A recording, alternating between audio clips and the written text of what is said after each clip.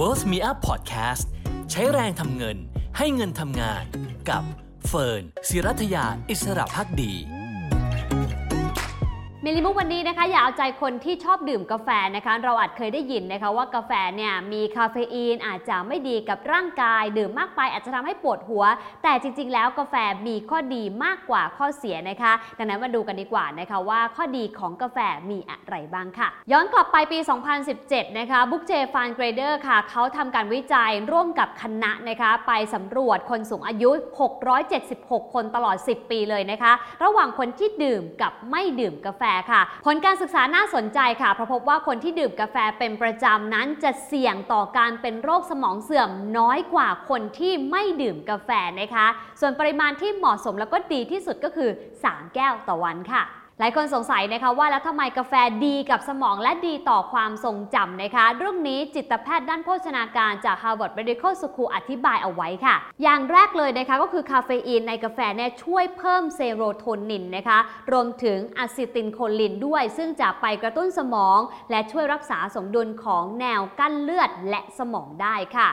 อย่างที่2คือสารโพลีฟีนอลในกาแฟเนี่ยอาจจะช่วยป้องกันความเสียหายของเนื้อเยื่อจากอนุมูลอิสระรวมถึงการอุดตันของหลอดเลือดในสมอง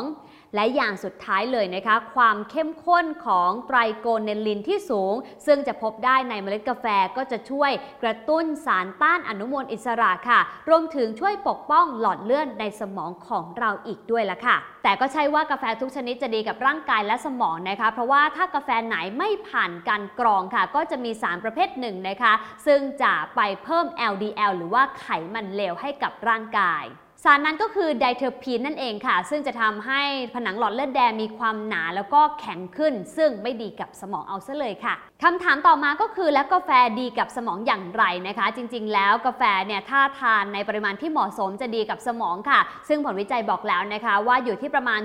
2-4 แก้วต่อวันหรือคาเฟอีนนั้นต่ำกว่า400มิลลิกรัมค่ะส่วนเคล็ดลับ3ข้อนะคะที่จะทำให้การดื่มกาแฟดีกับร่างกายและสมองของเราข้อแรกก็คือดื่มปริมาณที่เหมาะสมค่ะจริงๆแล้วแต่ละคนเนี่ยนะคะสามารถรับปริมาณของกาแฟได้ไม่เท่ากันนะคะทานมากไปเราก็ดูอาการเราได้ค่ะก็จะมีอาการปวดหัวนะคะส่วนใครที่สามารถทานได้มากหน่อยเนี่ยก็อาจจะเอาเบนช์มาร์กของตัวเองเป็นที่ตั้งก็ได้ดังนั้นเราควรสังเกตร่างกายนะคะว่าทานแบบไหนดีกับร่างกายและทานแบบไหนเริ่มส่งผลเสียกับร่างกายแล้วก็ควรปรับให้เหมาะกับร่างกายของเรามากที่สุดค่ะเคล็ดลับที่2นะคะก็คือการลองทำกาแฟให้เป็นกิจวัตรยามเช้าของตัวคุณเองนะคะเพราะว่าอาจจะช่วยให้รู้สึกดีกับร่างกายแล้วก็สมองของเรารวมถึงถ้าเราได้ตื่นมาทำสูตรกาแฟที่ชอบก็น่าจะทำให้เรามีความสุขไปตลอดทั้งวันเลยค่ะเคล็ดลับที่3นะคะก็คือการชงกาแฟดื่มเองค่ะหลายคนอาจจะไปซื้อกาแฟจากข้างนอกมานะคะแต่เชื่อหรือเปล่าว่าการชงกาแฟ